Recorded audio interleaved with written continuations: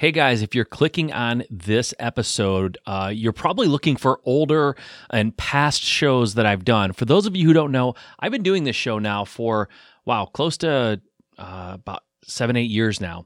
So I have grown a huge library of shows, and what I've decided to do, because iTunes will only show a certain amount of shows before they just won't show up on your feed anymore. You can't scroll back far enough. It only keeps so many visible. So I've created a couple of archives. So I have 2 of them now, and if you want to find them, you can search for them. They are called Just Start Real Estate Archive 1 and Just Start Real Estate Archive 2.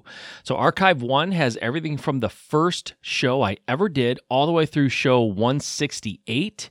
And then Archive 2, Just Start Real Estate Archive 2, is show 169 through episode 337.